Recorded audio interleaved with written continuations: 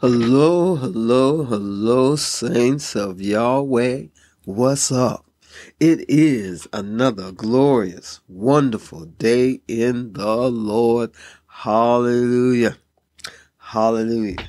It is December 1st, 2022. My, how this year has gone by.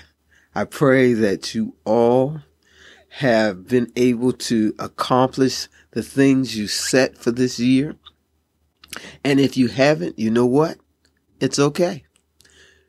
Because we will have 2023 to continue to do what we have set to do. And that's the thing.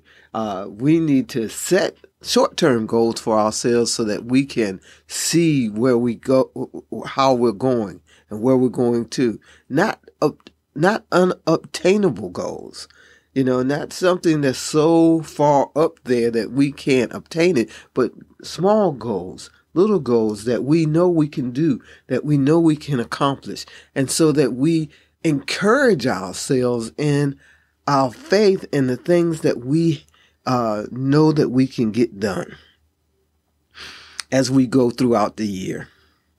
But today is December 1st. And time marches on. So let's get to it. Our word for today is 2 Timothy chapter 2, verse 7. And I'm going to read it from the Voice.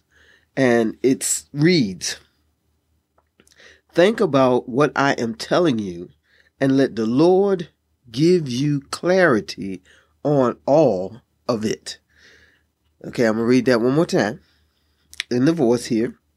And it says, "Think about what I am telling you, and let the Lord give you clarity on it all." Now, this was Paul talking to Timothy and expressing to Timothy his thoughts and feelings on some things that Timothy was doing. And he said, let the Lord give you clarity on it all. And if you think about and go through the year of the things I've been saying to you, that I've been saying the same thing. Let the Lord give you clarity.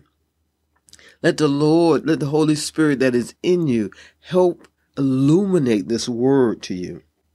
Now, I want to go and read this from the Passion Translation. Now, I'm going to read 1 through 7. So I'm going to read 2 Timothy chapter 2, verses 1 through verse 7. And it reads, "Timothy, my dear son, live your life empowered by God's free-flowing grace, which is your true strength, found in the anointing of Jesus and your union with him, and all that you've learned from me, confirmed by the integrity of my life. Pass on to faithful leaders who are competent to teach the congregations the same revelation. Overcome every form of evil as a victorious soldier of Jesus, the Anointed One. For every soldier called to active duty must divorce themselves from the distractions of this world so that they may fully satisfy the one who called them. An athlete who does not play by the rules will never receive the trophy, so remain faithful to God. The farmer who labors to produce a crop should be the first one to be fed from its harvest. Carefully consider all that I've taught you, and may our Lord inspire you with wisdom and revelation in everything you say and do." I'll read that sentence again. That's verse 7. "Carefully consider all that I taught you, and may our Lord inspire you with wisdom and revelation in everything you say and do." first of all, Paul begins to talk to Timothy about what he's taught him and tells him that his life is empowered and your life is empowered by God's free-flowing grace, by the grace of God that flows through our lives. That is our true strength. And we are to be empowered by that strength of knowing that God's grace is with us.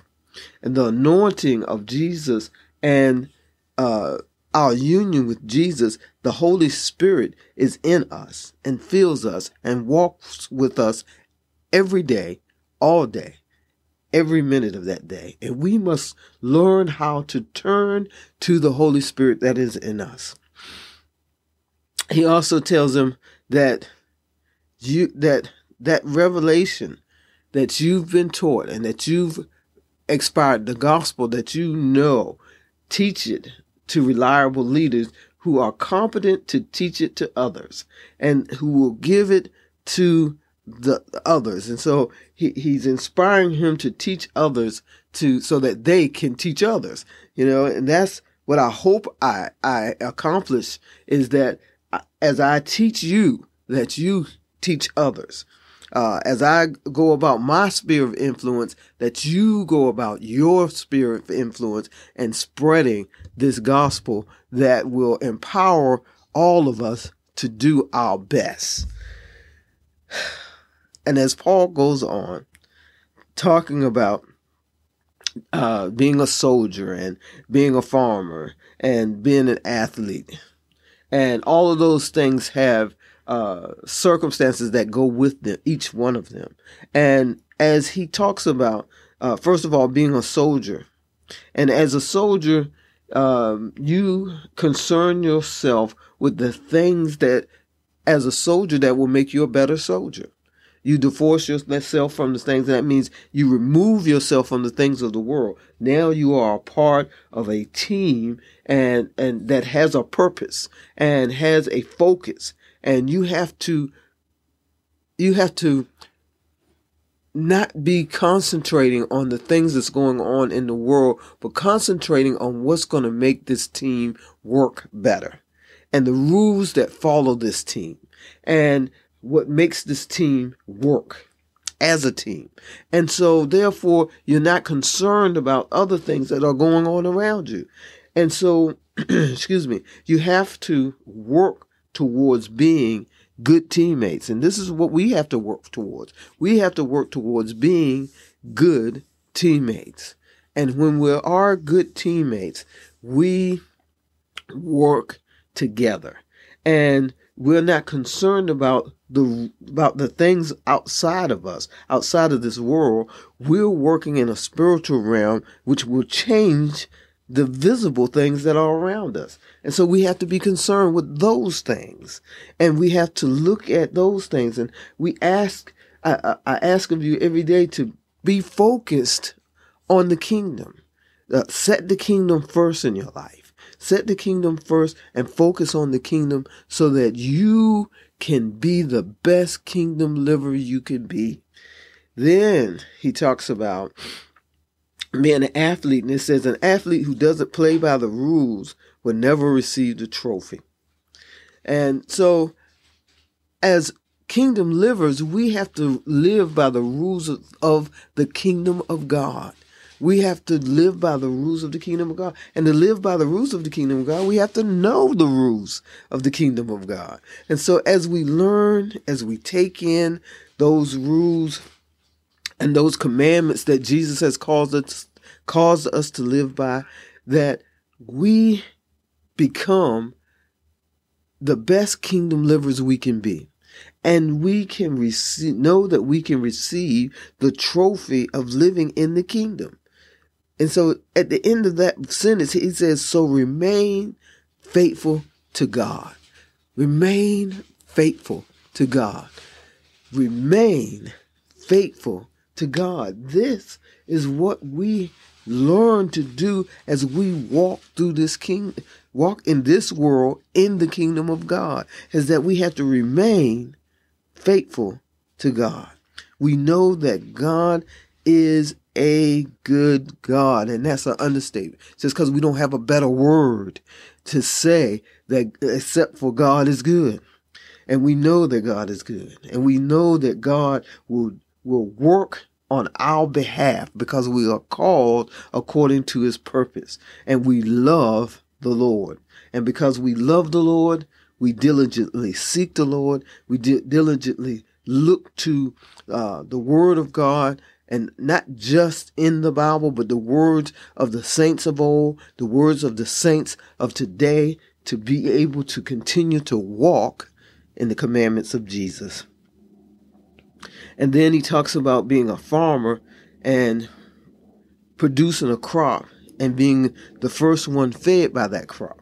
And as farmers who are cultivating ground, who are making sure that ground is good ground, and that's ourselves, we're making sure that we have good ground, that we can receive the seed of the word of God and cultivate that ground and help it to grow in us. And we help it to grow in us by continually having a conversation with God. And having a conversation with God and talking to God about ourselves, first of all, ourselves, of what we need to change and what we need to do to walk as faithful members of this kingdom.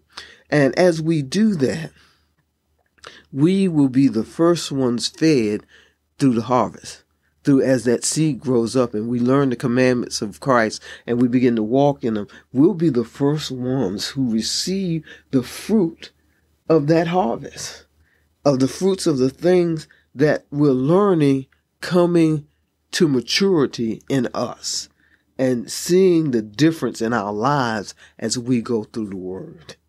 Amen. Then it says, consider all that I've taught you, and may the Lord inspire you with the wisdom and revelation in everything, so that everything that you do and everything that you say reflects the kingdom, reflects the King of the kingdom, Jesus.